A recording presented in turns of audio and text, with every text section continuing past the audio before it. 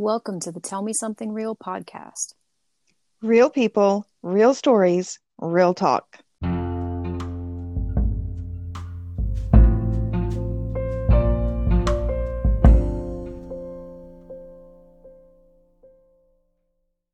Well, today I thought it might be fun to take a look back at our formative years and talk about how the media we absorbed as kids shaped the way we felt about relationships and ourselves as young ladies and now adult women. And I think this is a topic that seems to come up more and more lately as many people in our circles have children who now are being influenced by their own types of media, and certainly all different types of media like TikTok and things that we don't even know about are influencing the kids today. Mhm. But I know I recently have rewatched some of the movies I loved as a kid and was horrified by the themes that I saw portrayed that seemed to really be similar to some unhealthy relationship patterns I've noticed in my own life. And so this is something that's been really interesting for me and I've been thinking a lot about for the last few years. And I even thought about doing a documentary on it one time, like how Ooh. movies we watch or movies from like the 80s and 90s and things we saw as kids shape our relationships. So anyway, Kelly, what are some movies that you remember watching that really affected you? Um, so I thought a lot about this, and I actually had trouble coming up with movies, but some of the first ones that came to mind were Dirty Dancing. Definitely, 100%. Um, and we can go back and chat about these earlier, but I'll just tell you what they are and get them out there into the world. Okay, Reality Bites, absolutely. The Sound of Music. Mm-hmm. And here's another thing that I'll throw out there is that not all of these movies came out in our formative years. Like some Mm-hmm. of them are way older, like The Sound of Music, way old, but For still it sure. was movies that we were watching then. Gone with Mm-hmm. the Wind. Um, Interestingly enough, Beauty and the Beast, Oh, totally, 100%. Oh my God. The King and I, Sex and the City. Mm-hmm. And I was thinking about it too, because one of the big themes is like the bad boy. And Mm-hmm. I was thinking, Mark on Roseanne, that Yeah. TV show Roseanne, was a huge influence on me. And I didn't even think about it's just when I go back and think about that show and I think about all the people on that show, I had such a huge crush on him and he was such a bad boy loser. And that was Darlene's boyfriend? No, that was Becky's boyfriend. Becky's boyfriend. They ended up Okay. getting married or something. And Yeah. sadly that actor ended up dying of a drug overdose not that long ago, Oh, but oh, that's too maybe a bad. decade ago. I But always yeah, liked Darlene's boyfriend. I thought he was so cute. David. Yes, Oh I Lord. have a thing for curly dark hair. It's been a vice of mine. It's Okay, caused well, a I lot mean, of problems. I will say that's a totally different dynamic. The Hmm. David and Darlene No, he dynamic was was like very the different. lost puppy dog that wanted and needed Darlene so bad, and she was like the independent, I don't give a crap girl, you know? Yeah, I mean, I feel like the biggest themes for me were bad boys Hmm. and how you were supposed to be super into the bad boys. And I remember, and even I used to watch old movies and I remember all the Elvis movies or Cary Hmm. Grant movies. It's like there were all these bad boys who were mean to everybody else, like rebel without a cause, but then Yeah. really nice to the girl. And then it was just this big prize if you were the girl that got Hmm. him to be nice to you, because it was all about changing the man. Yeah. It's all about finding a guy that is terrible that you Hmm. can then change into someone who will still be terrible to most people, but kind Yeah. of nice to you. Yeah. Even Sound of Music Yes. adheres to that She had trope. to fix him. She had Yeah. to fix him to She make and him she likable again. and here's the other thing. There's also a theme about she's the only one who can fix him. And I can tell Ah, you, yes. Kelly, as someone who works every single day with domestic violence cases, and I see hundreds of domestic violence situations a year, that is something that is not just on us. A lot of women are caught in this belief that they are the only one that can fix this guy. They will call me and plead with me for Well, hours because it's they are like the only one that this. can fix him. And here's the thing, too, is that being the only one, it gives you this sort of like purpose.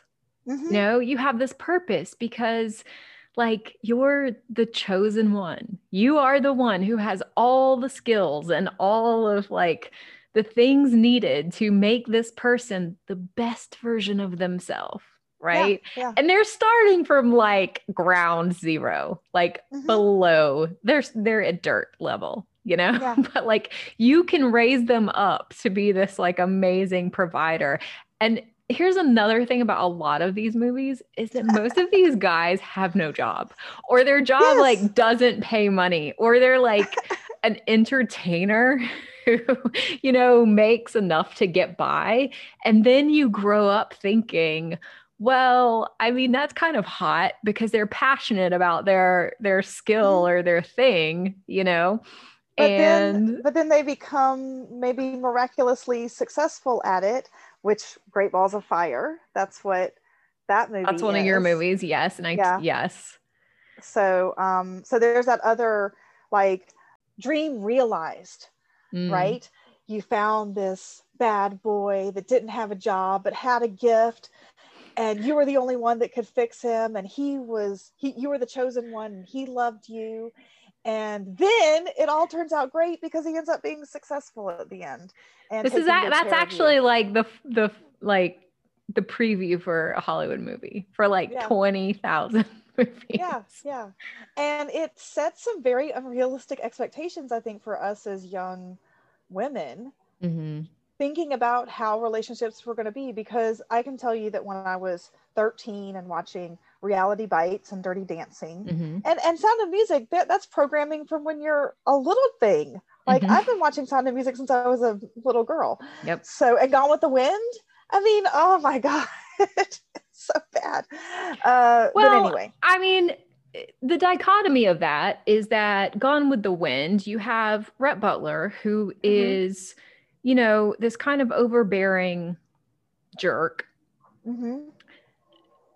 With And, you know, money. Scarlett, right. And, you know, and then look, it's actually quite complex. The Scarlett and Rhett It relationship. is, And but what also, it it's not even, here's the thing though, is that Scarlett all it's also sort of empowering mm, because Scarlett owns all this land and she's going to be like the head of this plantation or whatever it is, you know, going to be after the Civil War. And like you know, but she she's would the give one it who's the head of it. she would give it all up for a night with Ashley, though. I'm telling you, Ugh, she would. that was So that's so of all so people. And that's I what think, oh, but that's what I want to tell you is important about that movie, and gross. how, because I actually lived this out later in life. The keeping to some extent, the rich guy that you detest, but Hmm. who can provide for you and do everything for you, and who even is ruggedly handsome to boot in this movie, which is so nice. I Wait, would who say are it's you not saying is ruggedly handsome? Ashley? Rhett Butler. Oh, No, that's Brett Butler is totally handsome. so Yes. yeah. But I'm Okay. saying, like, I think in a real life scenario, he wouldn't be that good looking.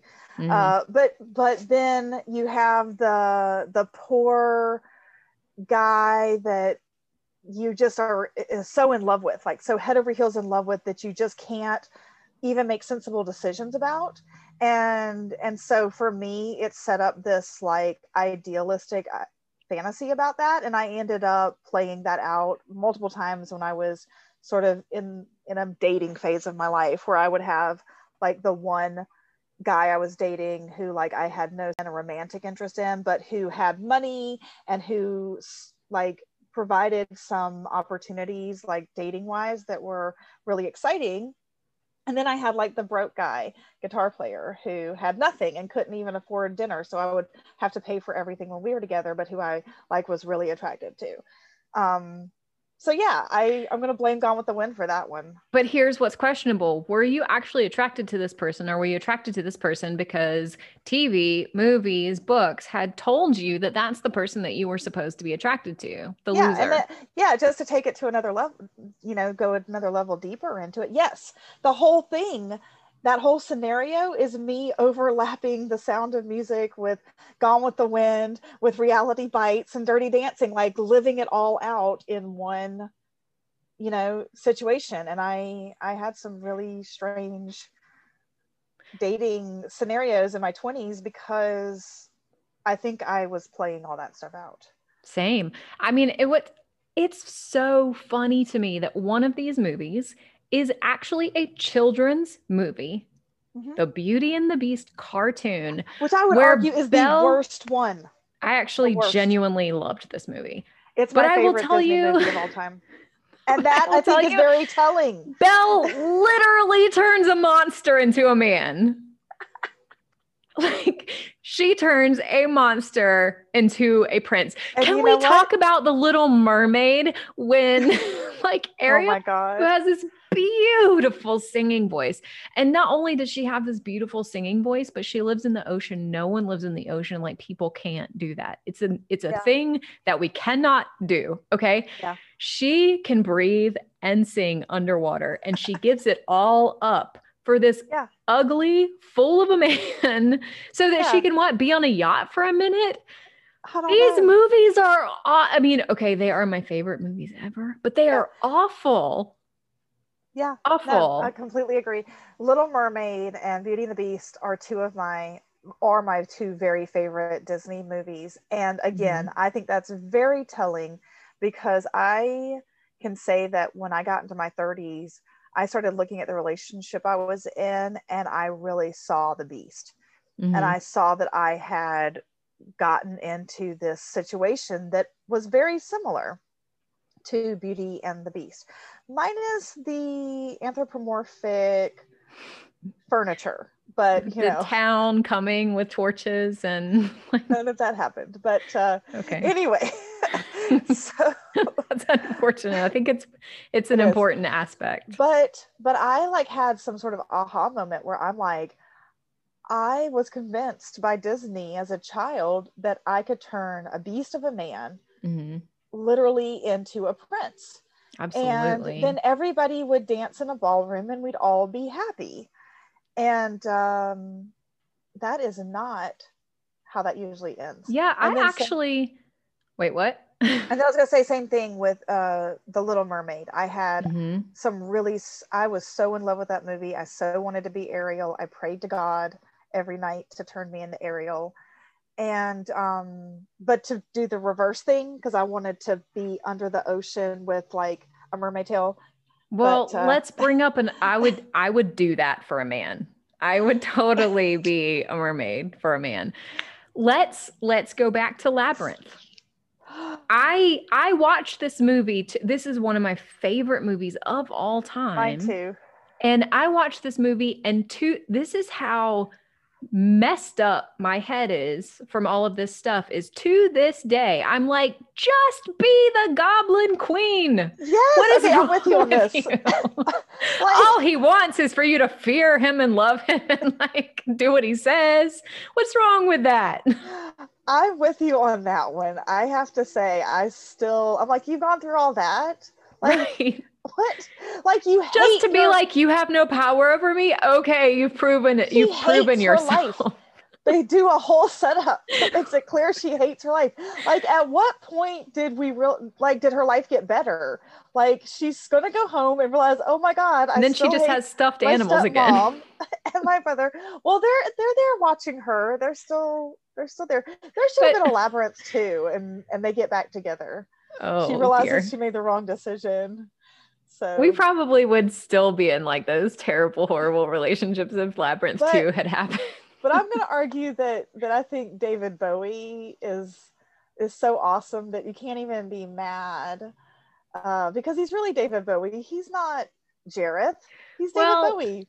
and he So also, like, you get this sense that the power that he would have over you would just be an illusion because he knows that she really has the power, right? Yeah. This is how Yeah. messed up I am from these movies, Heather.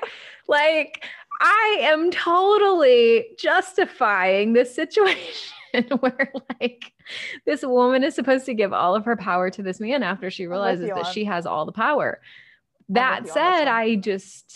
I would still do it Yeah. for I David would say Bowie. I would say the other movies that I've gone back and rewatched, I'm rooting for the woman to leave him at the end, and that's not how the movies end. Um, Interesting. Tell me but about it. but Like, tell me Labyrinth, one. I'm still rooting for her, Okay. and maybe that's the difference because she didn't choose the bad guy, and we're so Mm, like adhered to that theme. it just feels wrong. It feels wrong. It feels like the movie didn't go the direction that it should have gone. But anyway, to get to my point, Hmm. so I recently rewatched Reality Bites, which was literally my favorite movie Yeah, for through I think sure. most of high school, and I watched it all the time. I mean, to the point where I had it memorized, Same. and I remember it just being such a good movie that like really made me feel everything. Like it said everything I wanted to say and didn't have words for to express my life, Which which is is really upsetting when you think about because it I is. think that we were like 14 when that movie came out. And it's a Yeah. movie about people who just graduated college. So the Yes. fact that we felt that at that age, there was already something wrong. Already a bad sign. One, maybe we shouldn't have been watching this movie. And that's what Right. I think a lot of it is that we shouldn't have been watching these movies. But anyway, so I know how the movie ends. I've seen it hundreds of times.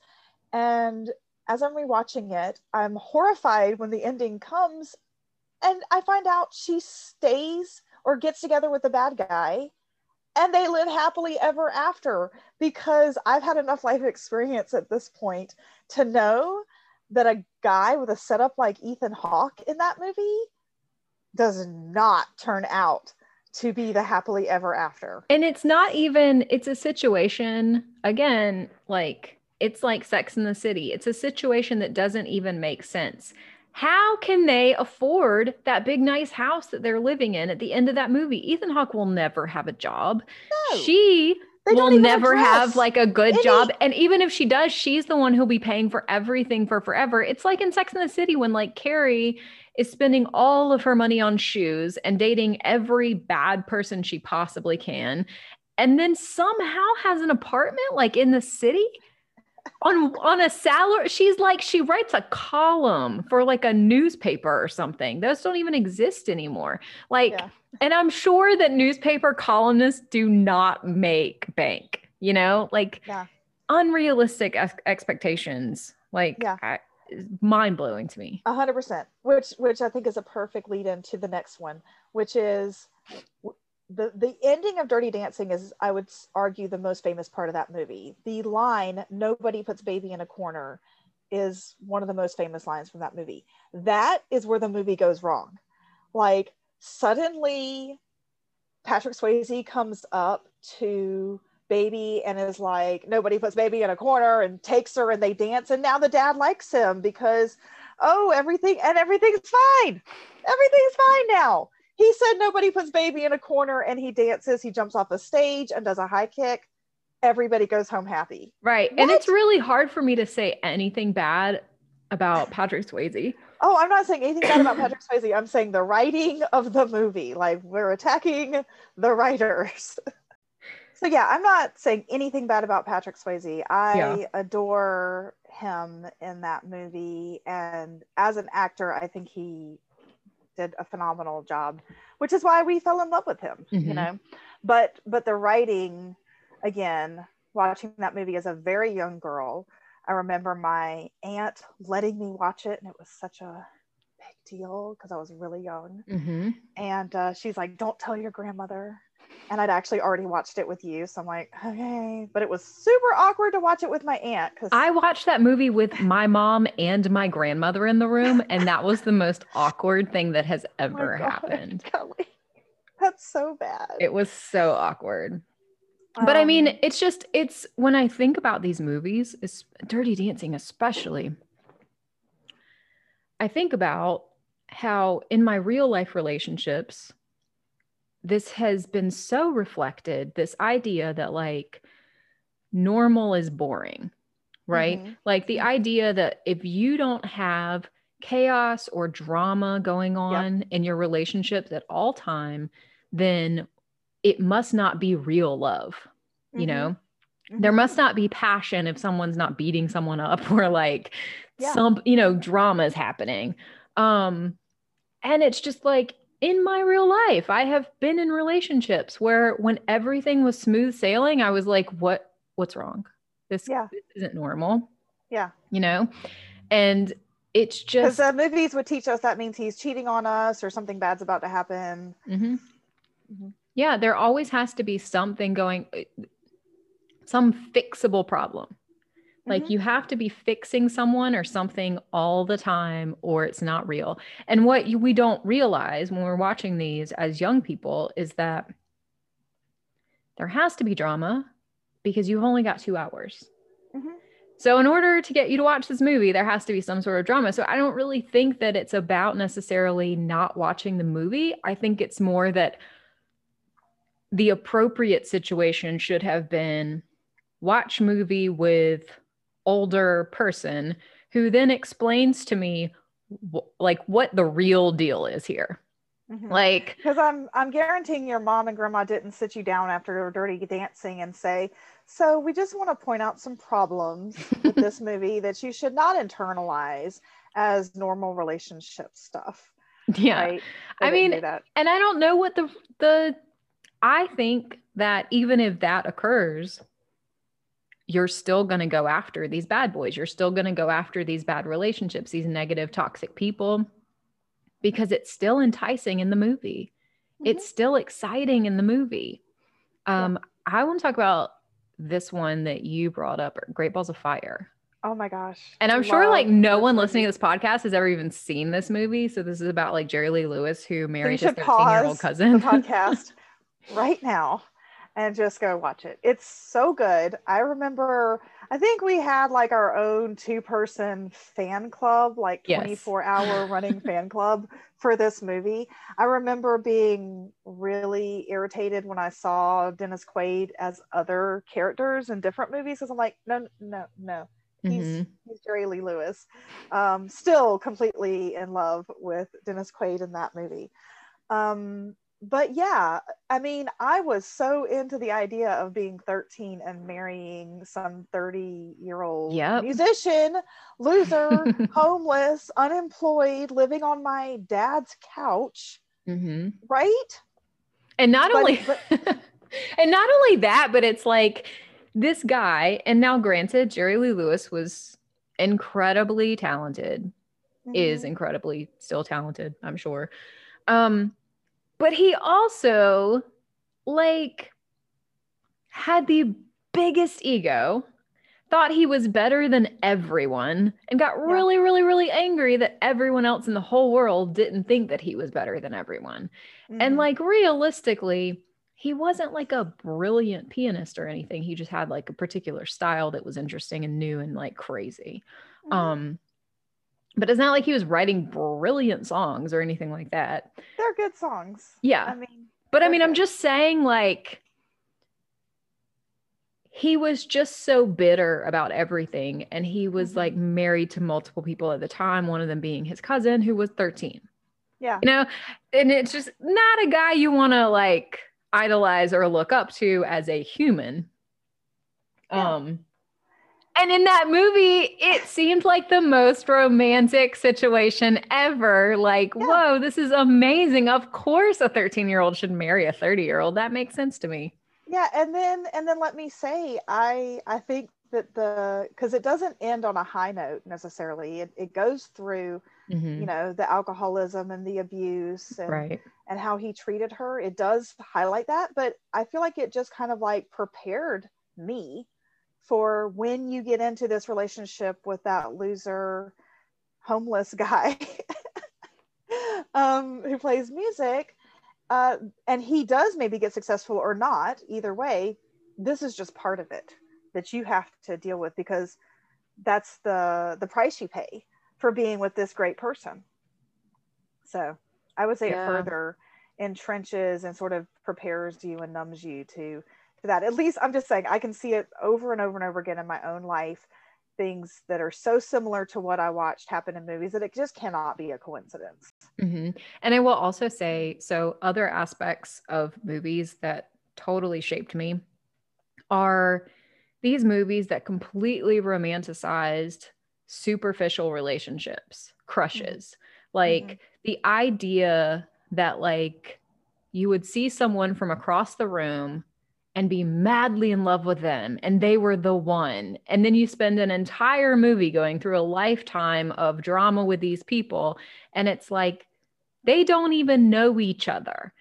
And so it's like I spent, and this is typical, but it's just like I think I really believed that like that's how love was supposed to be. Yeah. Love was supposed to be you like had all these idealized like illusions of a person Mm-hmm. and then if they weren't like and they weren't even going to be correct or whatever, and then you change them and they'd be Mm-hmm. perfect and Mm-hmm. like all of these, like I totally thought that you just fell in love with the idea of someone and that's who they would be, even Mm-hmm. though that's completely false. It's not true at all. Yeah. Another aspect to these movies, romanticizing the process of a breakup. I Like, hadn't thought about that.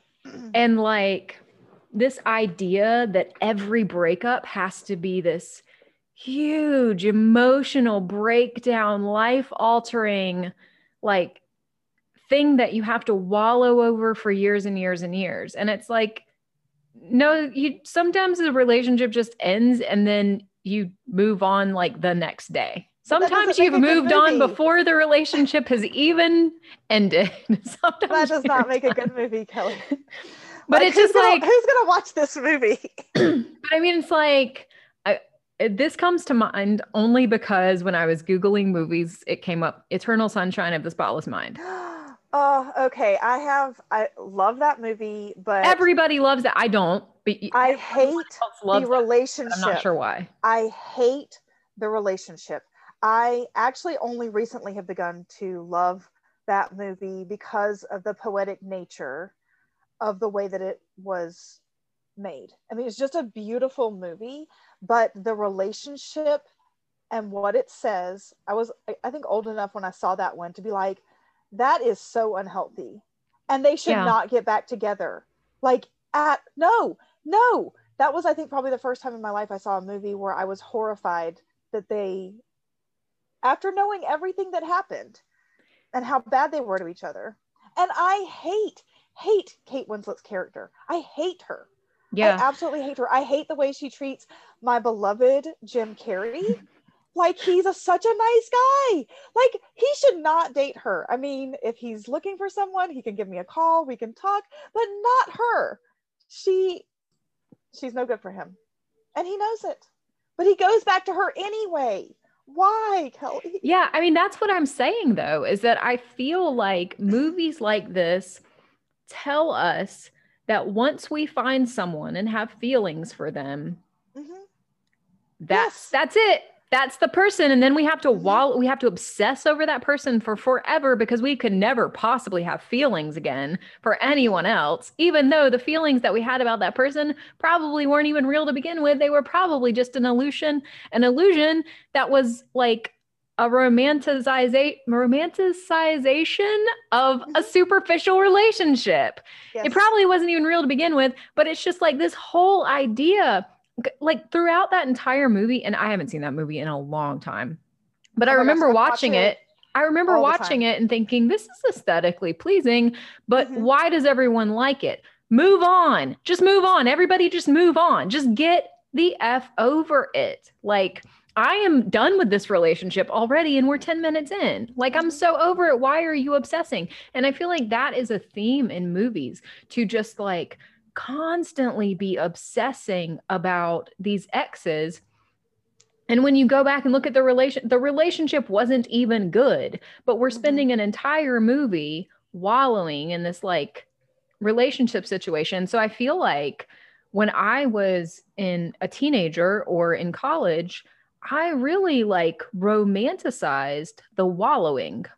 Mm-hmm. You know, like it was almost attractive to me to like have a toxic relationship and then end it, because then I could make a big deal about the wallowing and the breakup.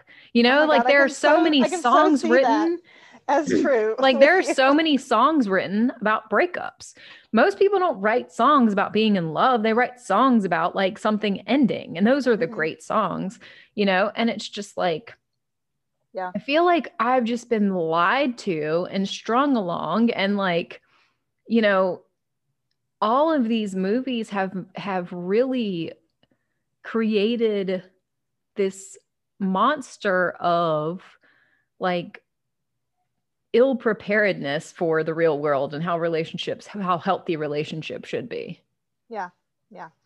And so that kind of brings me to my next thought, or I guess what all this that we've been talking about has made me think about up to this point, which is, where is the line? Is this life imitating art or art imitating life? Mm-hmm. Like, I assume people wrote these movies probably to express in a form of art some bad relationship they had. I'm sure that was the motivation for a lot of the writing for these movies, was bad breakups and toxic relationships, right? Right. Um, but at the same time, I think there's a real element, as we're kind of trying to talk about here, about how life then starts to actually imitate that art. If we had never been exposed to any movies that had any unhealthy depictions, and I wouldn't have even thought of The Sound of Music as an unhealthy depiction of relationship until just recently, Mm-hmm. when I'm like, wait a minute, she's the nanny. that's that's an inappropriate work relationship. Like, there's so many things going wrong in that I situation also there. imagine that even though they probably weren't in real life, I imagine that in the film, she's way younger than he is. Yeah, I mean, he yeah, has like all these kids and yeah. he's been married before. He's a widower, you know. Mhm. Um, I mean, I do kind of like that she beats out that fancy lady. Like, I appreciate that Yeah, for aspect sure. of it. And I mean, I love the sound of music. I love the sound of I do music. too. And the relationship in that movie is still appealing to me.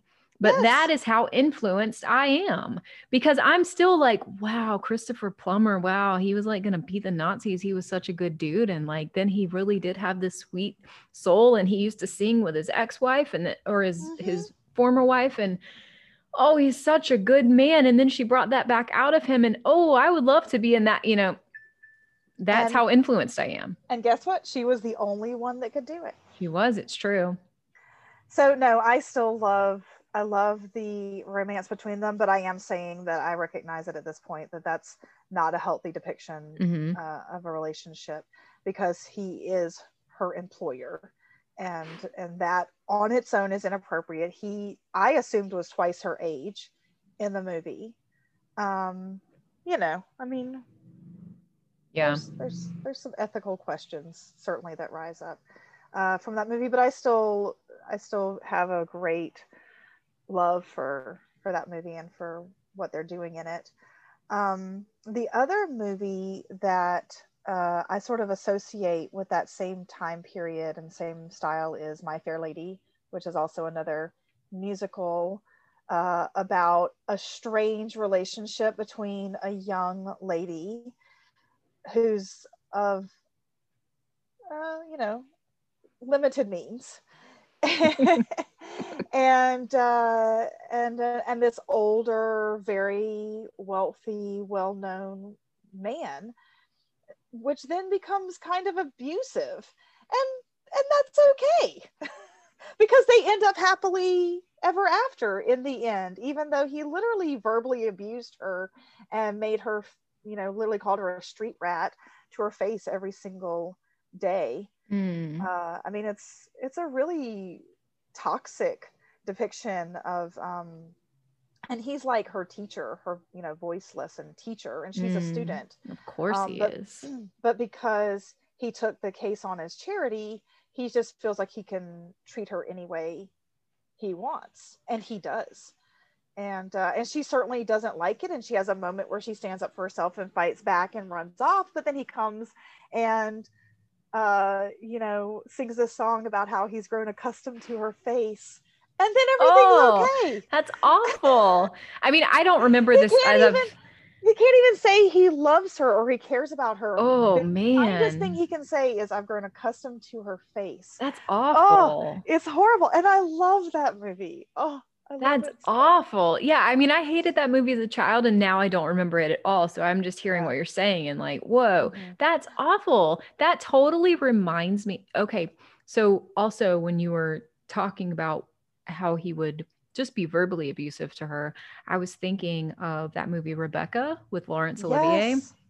I But I was love that thinking movie. about how in that movie he is always calling her a little fool. Mm-hmm. And I'm just like, that was just normal. It was Yeah. normal. And it was normal to like think of a man as like someone who should sort of claim ownership over you Mm-hmm. and be like the domineering Mm-hmm. person. But it's And so it's funny romantic because because, rich guy swoops in and saves you from this life of yeah, poverty. So it's okay. well, it's really interesting how things have shifted though, because it's like back in like the day Mm-hmm. being like our grandparents' generation, right? Mm-hmm. Men actually were stable and Mm-hmm. providers in film, Yeah. and they took care of the woman. And then the woman was just supposed to be gracious and like shut up and like, make the food and, take her allowance or whatever and go buy pretty dresses. And Mm-hmm. then that shifted to the attractive thing being the man being the loser, nobody who treated you like crap. And I wonder what the shift in that, like, was that some weird like 60s feminist thing somehow making that the attractive relationship? Because those are really problematic scenarios. Yeah.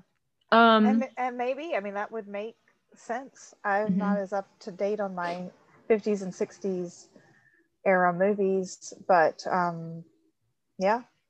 What I was else did I thinking want to too, say? Sex in the City.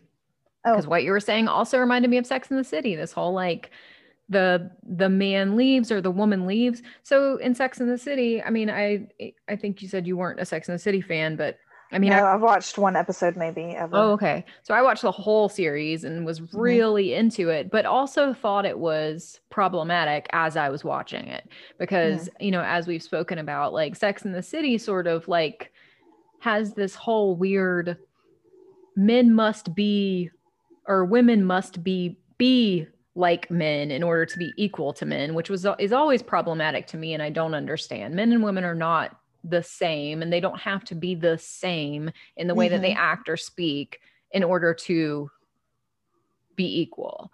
Yeah. But so Carrie, like the main person in this show, um she's the relationship one, and she's always Mm-hmm. going after these horrible men. And then there's this guy, Mr. Big, who like she has this love affair with off and on throughout the entire series. Mm-hmm. And then she finally leaves him because she's done with his BS, and then they get together in the end. Mm. And you're supposed to be, and granted, I was a Mr. Big fan only Mm. because society taught me to be. He Yeah. was horrible to her. Horrible Mm. to her. He always treated her like crap. But then you're Yeah. supposed to be so excited that they have this perfect love story in the end. And it's just like, I don't know. It's so upsetting to me because I wonder, how do we fix it? Like, are there, and we talked about this a little bit earlier, like, how would we want the movie to go? How would we want the TV show to end? that would put us in a place. Is a healthy, happy relationship, or a healthy, normal relationships. Healthy relationships aren't necessarily happy all the time, but is that entertaining? Are we supposed to recognize that these stories are just stories and they're not meant to be things that we replicate? Are there movies about just healthy relationships? I I can't have think of any. no idea if there are. I really Yeah, don't know. I really can't think of any. I'm Mm-mm. sure that they exist. Beethoven, that couple was happy. The ones with the dog. Beethoven. Oh, I was thinking like Immortal Beloved. Like, No, the I'm movie like, about the that was dog. problematic. That was a Okay. happy couple. They had a healthy relationship. I mean, I think sometimes in those kid movies you get sort of these standard cookie cutter families, but I think those also give unrealistic Parenthood. views. Parenthood was a Oh, great love movie. Parenthood. And also taught me to love the bad guy because Who's the they, bad guy that you loved in that Keanu movie? Reeves. Keanu actually turns out to be a good guy, though. He does, but he's definitely the bad guy. I mean, he's Keanu definitely the bad boy. Keanu is actually like, he evolves. The He thing does. though is that the mom has a very clear conversation with the daughter about how you can't change a man and Yeah. how she's trying to. So in the movie we're getting the lesson, Hmm. and then you But you have gloss like, over that at 13 and go straight to yeah. the I should drop out of high school and race cars with my loser boyfriend. But then you have like Steve Martin and Mary Steenburgen who are like, have this normal relationship. It has its Yeah. highs and lows, and they go through normal stuff and craziness. Hmm. They love each other, they do what they need to do, and they complain, and they appreciate each other, I think. Yeah. I'd say that's a pretty normal relationship that's not over idealized, but also doesn't display super toxic, like abusive type behaviors. Mm-hmm. Um, and that's where I think, to me, it's important to show that there's conflict in relationships, but that it doesn't always have to escalate to this controlling, manipulative, abusive level that you see in some of them. Mm-hmm. But yeah, that if it's like the Beaver the Cleaver family, like nobody relates to that. Nobody's family looks like that. I always am like amazed with like where they depict families all dressed in their work clothes eating breakfast together. I'm like, Mm. have you ever met anyone who gets dressed and goes to the table in their clothes and then eats breakfast with their whole family every morning before school/work? And I've never again, met these here we people. are. Here we are with like these problematic um expectations, because then you grow up, you're watching this movie, and maybe you don't have a household where you have both a mother and a father in your household. Maybe you don't Mm-hmm. have all these cute little siblings that can be your best friends when you're little. Like maybe you don't live in a nice, sweet little house, and maybe you, if you're lucky, get a Pop Tart instead of like bacon and eggs and pancakes for every breakfast, Mm-hmm. then how do you feel growing up? You feel like totally like you have no Well, place in the world. I would argue that that's why Roseanne, for sure, and then Married with Children were such Mm, groundbreaking, pivotal TV shows. Because I think, from my memory, and I can only think back so far, but those are the first two shows I remember where the family was definitely not perfect, and they yeah, were showing all of like the idiosyncrasies and the conflicts and the ups and downs that a real family has. And certainly those were probably my two favorite sitcoms to watch absolutely. growing up, certainly far more than anything like Beaver the Cleaver or whatever. I don't even know the name of the show. Leave it um, to Beaver. Leave it to Beaver. Like, Beaver the Cleaver is the sequel spinoff where he turns into a serial killer. Yeah, I But mean, that's your Dexter. Um, I mean, I loved Roseanne. I I could did too. relate to that in my household Yep, completely. me too. Um, I felt like that was my family. yeah, absolutely. Um, or the way the families around me were. Okay, let's pause here and take a quick break, and we'll be right back.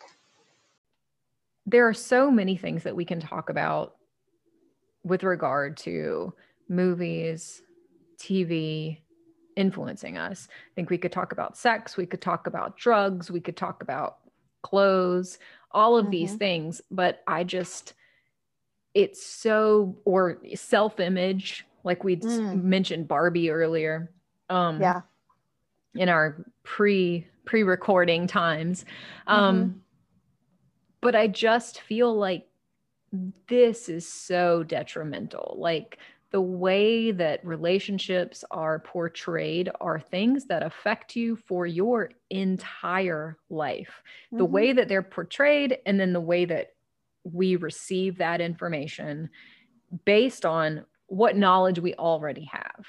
Mm-hmm. Like what's going on in our families' lives, and then what we've been told about relationships, because at the same time you're also reading books about Mm-hmm. relationships. And I Yeah. remember like all of these books that I was reading when I was younger were very like romantic books. Mm. um I mean, I read Rebecca, I read Gone with the Wind, Mm-hmm. and they definitely made me look for a type of situation that not only was not necessarily healthy, but also didn't exist. Mm-hmm. Like Absolutely. I think I am still looking for a relationship that isn't real Yeah. because of, what I was told that I could get when I Mm-hmm. was, growing up. Yeah. Absolutely. Absolutely. So you mentioned The Longest Yard when we were Yeah. talking So, about this. Tell me, because I haven't seen that movie, either of them. this is the movie that actually gave me an epiphany on this topic and made me want to actually start researching. Isn't it about football? Kind of. Okay. Yeah, I mean, this is certainly a movie that's tied in a few elements, and it's geared to getting the men, I think, into the theater, but there's something for the women too, so it's not just a football movie. So I first watched the remake with Adam Sandler, and I think Courtney Cox played the wife in that, and he's just kind of a jerk, and then crashes her car and goes to jail, and that's how he ends up in this prison football team Okay. scenario that becomes basically the main plot of the movie. But the original one, I think, was done in the 70s with Burt Reynolds. And I'm not sure who played the wife, but that's the original version, and it's really bad.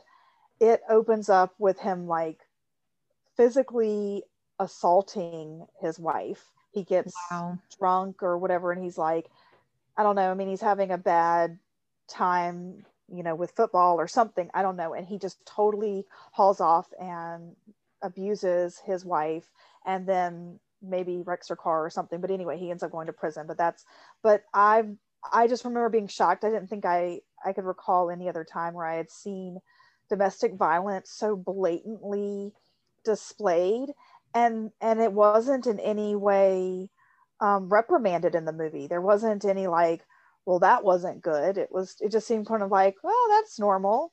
Mm-hmm. And so it really made me think, these are the types of movies our parents were watching when they were getting married.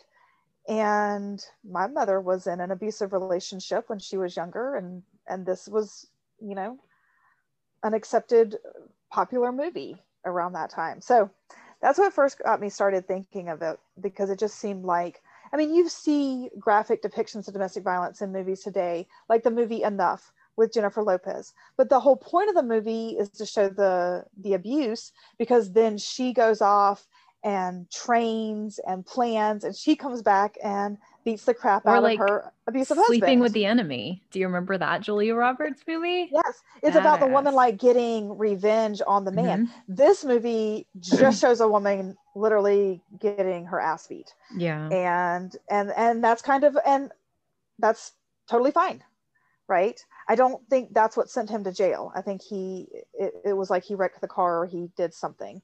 that got him arrested. But it wasn't, I don't believe, for beating his wife. Because Yeah. again, if it's in the 70s, domestic violence wasn't even like an accepted criminal practice at that time Mm-hmm. quite yet. It was working its way there, but not quite yet.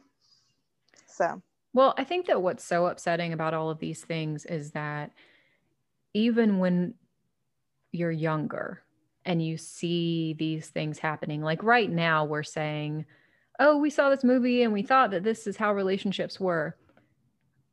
I imagine that even watching the movie at the time, watching any of these movies at the time, that I was like, I haven't actually seen these relationships play out this way in real life. You know, that's probably not how relationships go. But I think that we just really don't recognize how deeply into our subconscious these mm-hmm, themes go, and they really burrow in, mm-hmm, you know. And so it's just like you see this normalized so many times, you see these themes so many times, that even though right now I can have a conversation with, you know, a room full of women who would tell me Barbie's just a doll, Barbie had no effect on me at all, but it's like, mm-hmm, right, that's where, I mean, what's the thing, the biggest trick the devil ever played was convincing you that he wasn't real, you mm-hmm. know, like that's the point. The point Yeah. is that we don't recognize that these things had such a huge impact on us. And that's the impact. That's the Mm-hmm. problem, because we're not even aware of it. And so we certainly can't do anything about fixing it or try to change it because we don't even know that it's happening. Yeah. I know I definitely did not want my daughter playing with Barbie dolls, or my kids, any of them playing with Barbie dolls.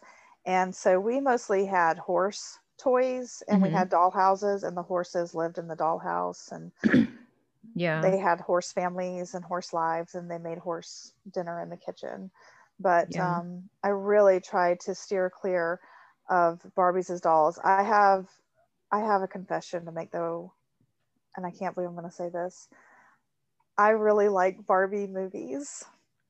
Um, Say again.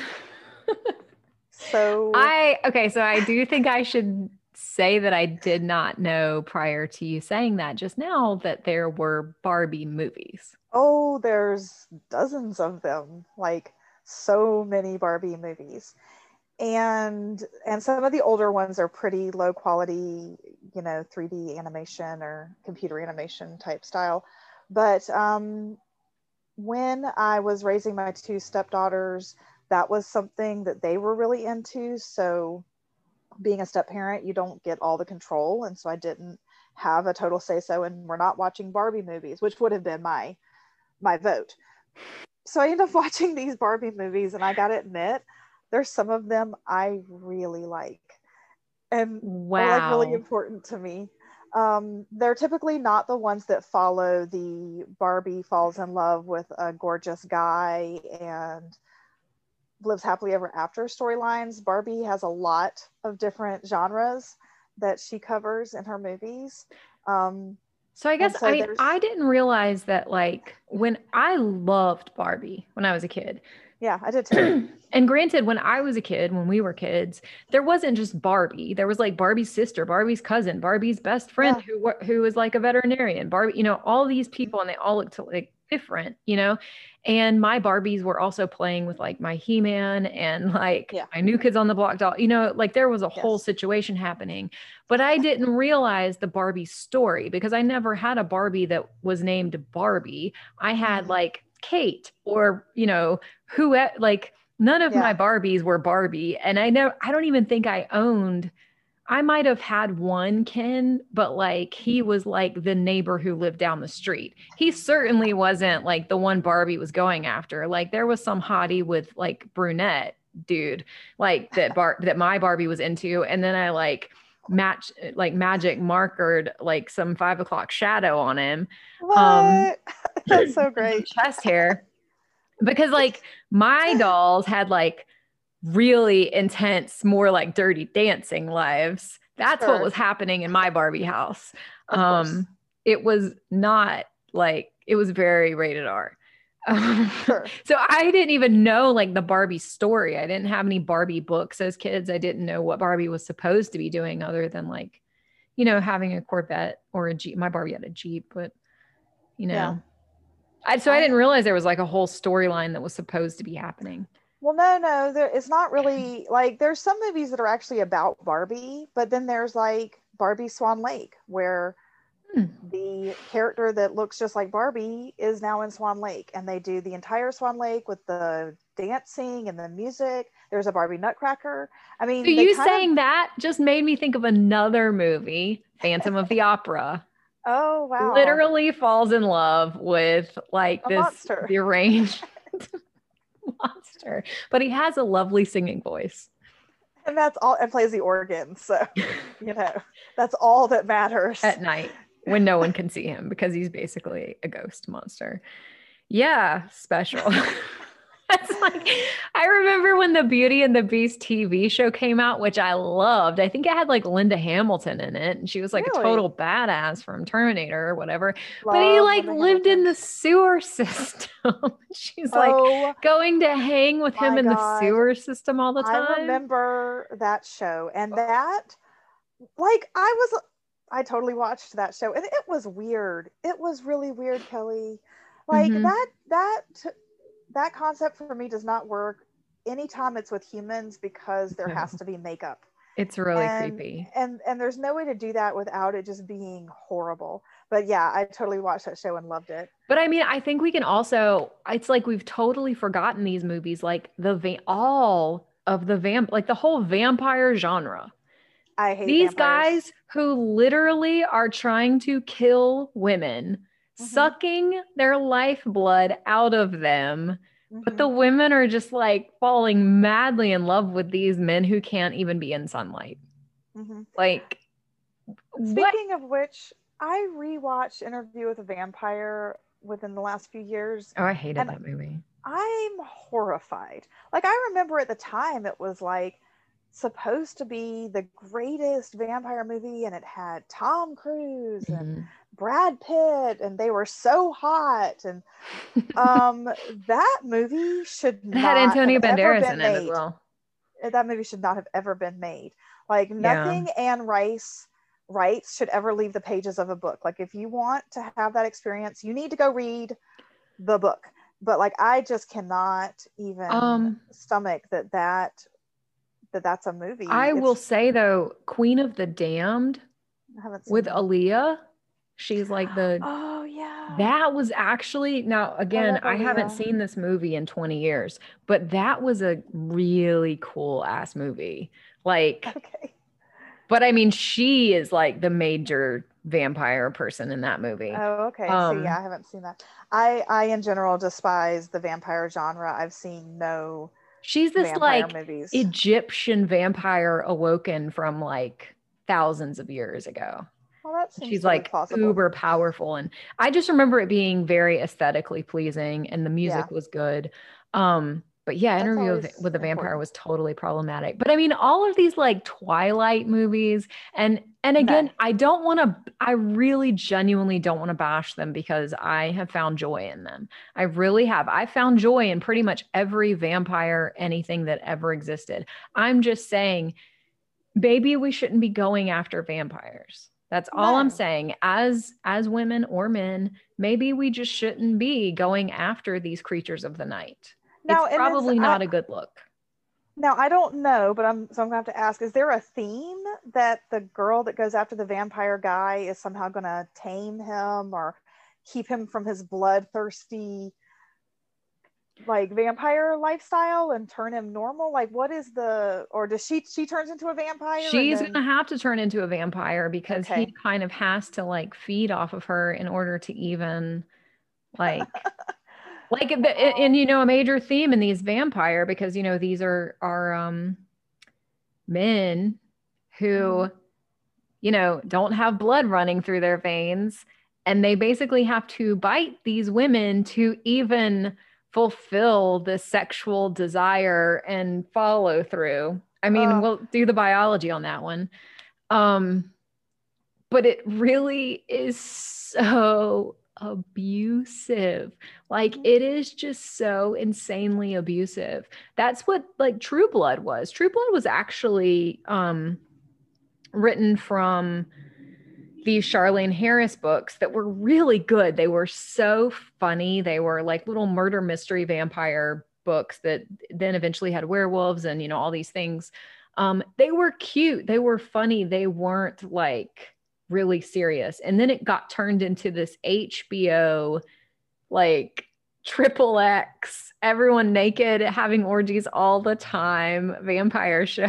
Oh my That God, was I've never like seen it. so dramatic, but it Yeah. was all about like this guy has to like bite this woman every single time they're in these lovemaking sessions in order to even like follow through.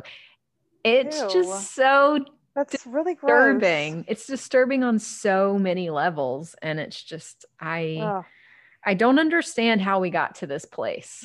I don't either. Like I'm gonna tell you, the only vampire movie that's okay in my book is Once Bitten with Jim Carrey. That wow. primo vampire content right there. And I'm thinking a version of Jim Carrey that you love because it's not slapstick. I just can't remember that movie. It was his very first It's been movie. the I 80s since I've used seen to it. have it recorded on a video cassette from TV, and I would Wow. rewatch it Back because in I the got so day. excited. Yeah, that That's when TV actually showed really good movies. yeah, on Saturday, like if you didn't have anything going on a Saturday, that was cool because you could just stay home and watch like Fox, Do you and they would remember just when play Fox movies. first came out? And that's what they did on the weekends. Fox was Yeah, just like a movie channel, they just played. Who would have guessed Fox would right? have transitioned to where they are now? Yeah, Fox used to be just kind of this like, because I don't know if you remember, and this is like way off topic, but do you remember what that channel was? Because back home it was channel 57. Do you Yeah, remember what that 57. channel? Oh well, you're back home right now. Yeah. But I mean, I remember But there's Channel no 57 TV. very well because it was so exciting when it came out. Because isn't that like Yeah, what Martin and like in Living yeah, Color and yeah. stuff? It was all the risque type Yeah. stuff. And but before that, channel 57 was actually like this Christian content channel Oh, that played it was weird, but it was something else, and a lot of the stuff was kind of geared towards kids in the afternoon. So it was like an option like between PBS kids shows and that, because other than that it was like, you know, Guiding Light and the Jesse Raphael show, which when you're six Sally. is Sally. Sally. Sally. Sally. What did I say? Sarah. Sari? Sarah? Oh my god. I really Yeah. thought you were going to say Sarah Jessica Parker.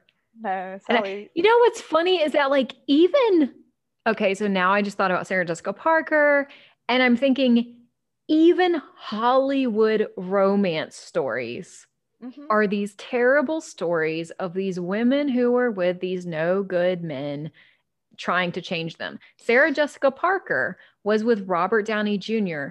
for years when he was like a total mess.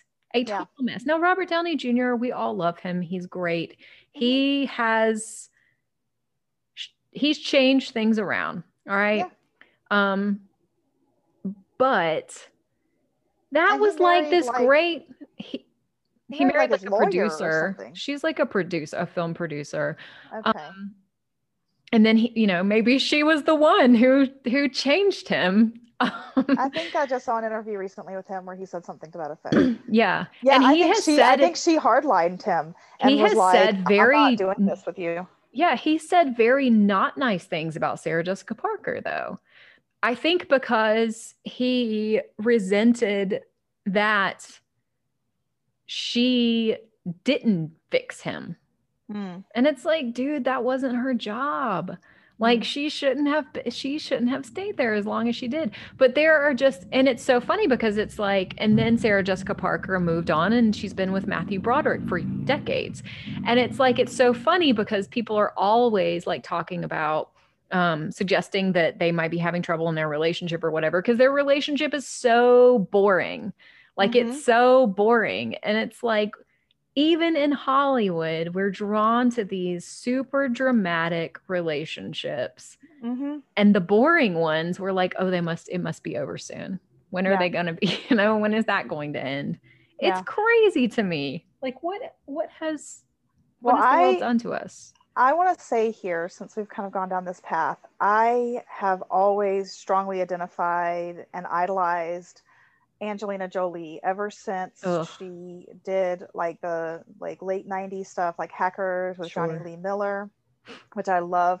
Anyway, I've just always really loved her work, and then she had kind of a wild personal life and that whole relationship with Billy Bob Thornton that was clearly abusive. Mm-hmm. And then I was also really fascinated by that dynamic that she had with Brad Pitt that ended with her basically claiming that he was abusing her, Mm-hmm. and them fighting for custody of the kids Mm-hmm. pretty publicly. So yeah, that's one of those I would say that to me has really impacted me because she always went for this kind of bad boy type. Yeah. And then I think Brad Pitt was supposed to be kind of like the good guy, and he turned out to be the bad boy, maybe too. Although I mean, I don't know, you know. Yeah, I mean, who knows? We're just speculating, but yeah, I mean, I do think too that one of my personal issues has been idolizing the women that I thought were cool that were actually just screwing up their lives probably. Mm-hmm. You know, Yeah. like all of these women who were like making all of these terrible choices that, you know, maybe for them it was their journey, it was whatever, you know, but I would have been nicer if I had maybe idolized a woman who was living like the most boring life ever in, Mm-hmm. you know, But you don't read about not those having in all this drama. magazines. Yeah, You exactly. know, Because they're when not we were allowing kids, themselves to be in magazines. yeah, when we were kids, magazines were actually a very crucial part of getting information about popular culture Totally. because you couldn't just Google things, or you didn't get this constant news feed on every single web page telling you about what's going on in every Hmm. person's life. So the only things that come up are those toxic relationships or the people that choose to keep putting themselves out there for tabloids and scandals and things like that. But like Tom Hanks, you know, we can't have a podcast without mentioning Tom Hanks. Doesn't he have like this perfect relationship with his wife Okay, and they're so never in the news? okay. So here is what I will say about Tom Hanks that as I have grown into a healthier version of myself, Mm-hmm. um, people like Tom Hanks and Rita Wilson are the dream. That Mm-hmm. said, Tom Hanks left his first wife for Rita Wilson. They did have an affair. Um, Oh my but gosh, perhaps she changed him. that's terrible because I have a hard I mean, they've line been together for a very long time. on like cheaters. Yeah, that's tough. Well, hey, good for them. I had no idea that that's how they got together. I just they're like who I think of when I think Yeah, of like the perfect relationship. for sure. I So, mean, I like to think that they're the real deal. yeah. Despite how it began. Mm-hmm. Well, I mean, Bruce Springsteen and his wife, they have been together for decades now. But I mean, she was also the other woman, I believe. Oh, I had no Um, idea. I don't yeah. know anything So about Bruce Springsteen and his personal life. yeah. I mean, I find these celebrities who've been with the same person for a long time really fascinating because I think it's difficult. That said, I think that celebrities usually have their own rules when it comes to Mm-hmm. relationships. I don't know if it's quite the same. Yeah, But I mean, I will say someone like Tom Hanks he's not even in movies that are the kind of movies we're talking about. He's yeah, not even in movies where there is like some really horrific, abusive relationship between a man and a woman, you yeah. know? But I mean, Sleepless in Seattle is also a problematic movie. So I just Is want to put that it? out there. It is, I can't completely remember Sleepless in Seattle because which is crazy. I preferred You've Got Mail. Okay, I feel So like Sleepless in you Seattle watched to that me was a movie. bit dated. Wow, I felt like we watched that movie like together all the time. I mean, I'm sure that we did. I'm just saying that once You've Got Mail came out, I feel like I could watch You've Got Mail today. I have watched it recently and it still holds up. I think that the last time I tried to watch Sleepless in Seattle, it felt very old. Yeah, I mean it's very dated, but I'm just saying like he his son answers a letter from a random Hmm. woman who his son claims is the one. right? And then when his dad won't listen, his son hauls off and goes to New York on a plane by himself, Oh, and and his then they dad has to like come, they but fall then they madly look in at each love other, and they they just just see each know. other, and they just Yep. know. They just know, but there's like no. See, I think that that's why I preferred You've Got Mail, because in You've Got Mail, they actually are building this real relationship slash friendship throughout the entire movie. And Mm-hmm. then she realizes that he's not this like illusion that she had thought that he was. He's But like in the person that reality, she he would actually be, knew. and the movie should have been called Catfish. That's, I think, the real version of that movie. Well, I mean, Catfish that ended well because, Yeah, it's not like he was.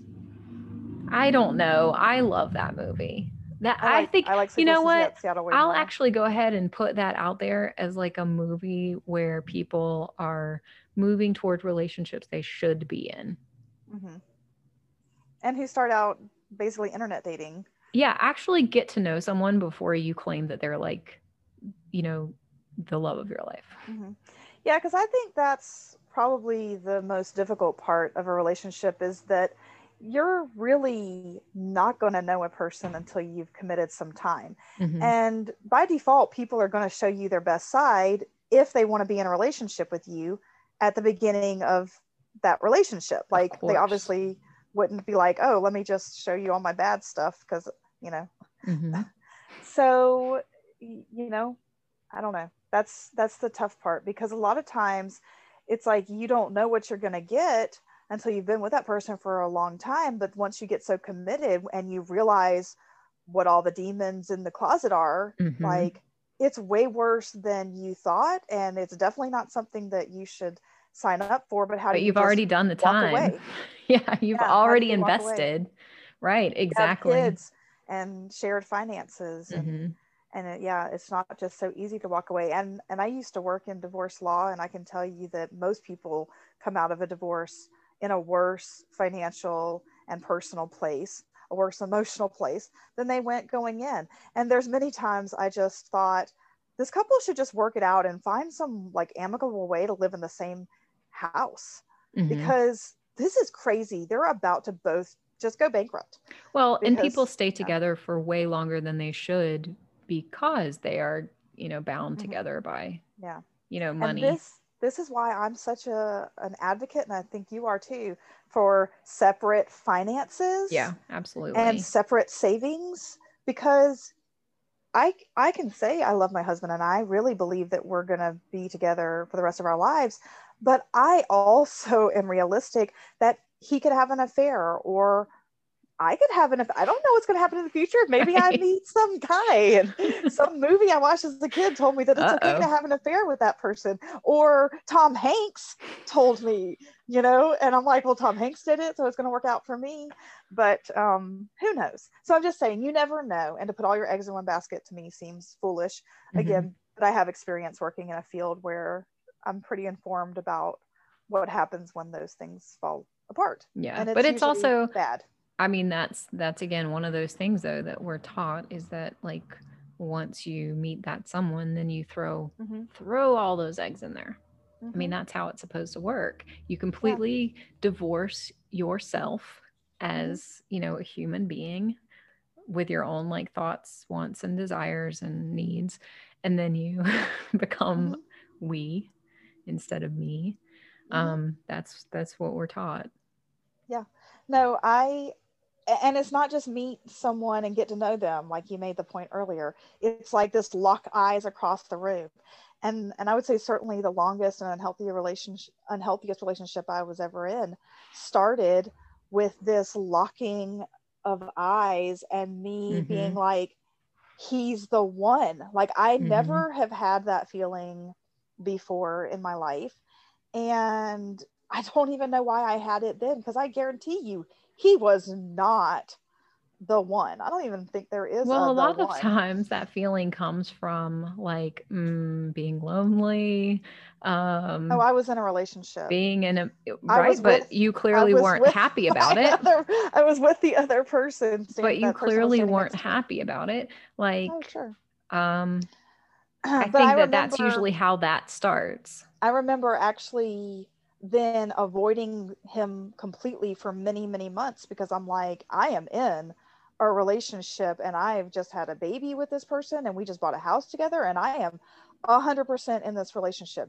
Were there problems? Yes, 100%. But I mean, I like saw it and was like, I was not looking for that. Like, at least that's how I felt in the moment. Maybe I have a skewed view of it, but I remember intentionally avoiding him for months. And it wasn't until we ended up at the same daycare, totally coincidentally, months and months later, and I wasn't in the relationship with that other person anymore, that then I like allowed that connection to develop.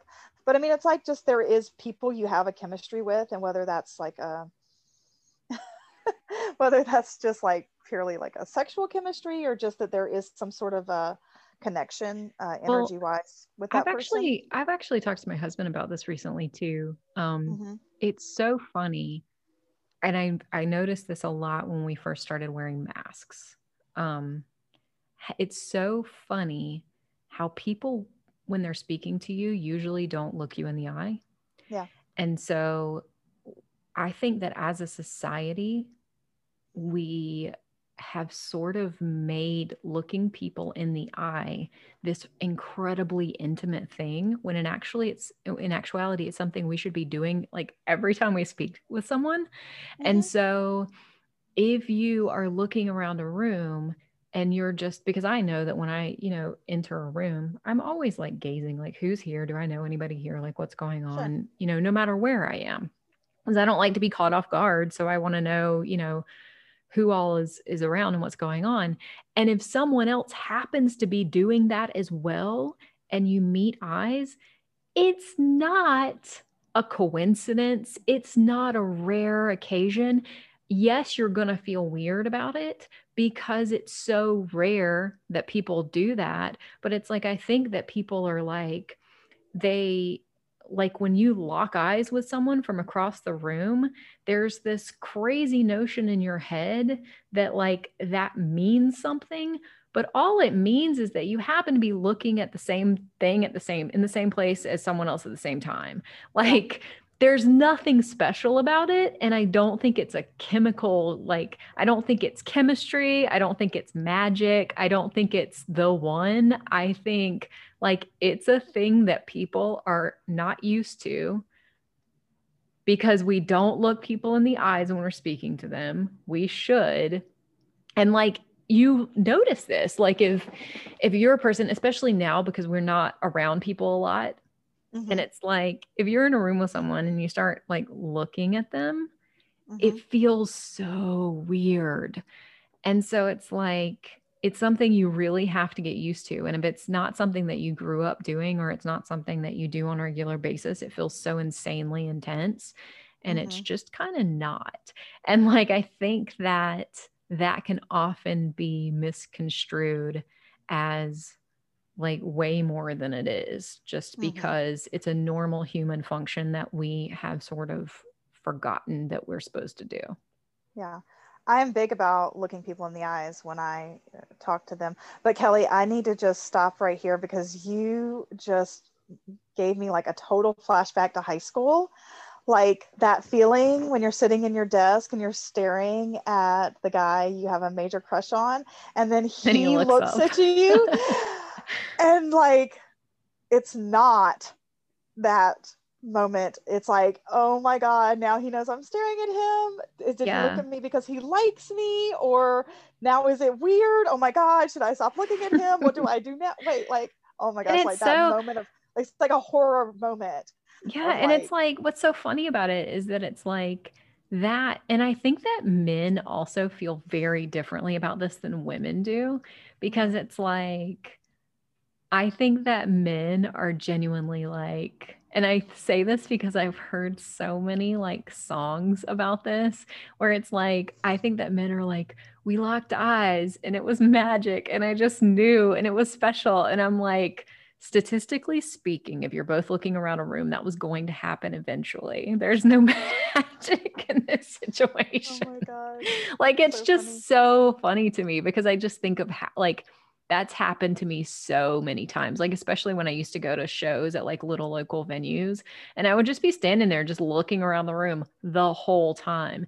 And like I would always like meet eyes with someone at some point in the night, and it was always awkward, and it was always like but it's like when you're sitting in a waiting room or something and you're just like staring at someone and you don't realize that you're staring at them Yeah. because you're just kind of like you're not paying Yeah. any attention to You're anything, and zoned then they out. look at you and you're like, oh my god, oh my god, I'm sorry. It's so awkward. But it's like it's just so funny that we're so desperate for connection that we like create these mystical scenarios of Mm-hmm. love that are just like basic human things. Yeah. Yeah. And this kind of also makes me think of something else. I am the kind of person who just smiles and makes eye contact when you're talking to me. And I tend to just smile really big all the time. And I have my eyebrows up because I want to express to people that I'm paying attention, I'm listening, I'm engaged, and what they're saying makes me happy. Mm-hmm. That's how I talk to people. I didn't realize for a long time, and sometimes like, well, I'm old now, but how many guys, I guess, thought I was like flirting with them or hitting on them, and Yes. I'm literally just listening, like, and Yeah. saying, yeah, but I'm smiling and I'm making eye contact, and they're reading like way more into that Yeah. I feel like than maybe.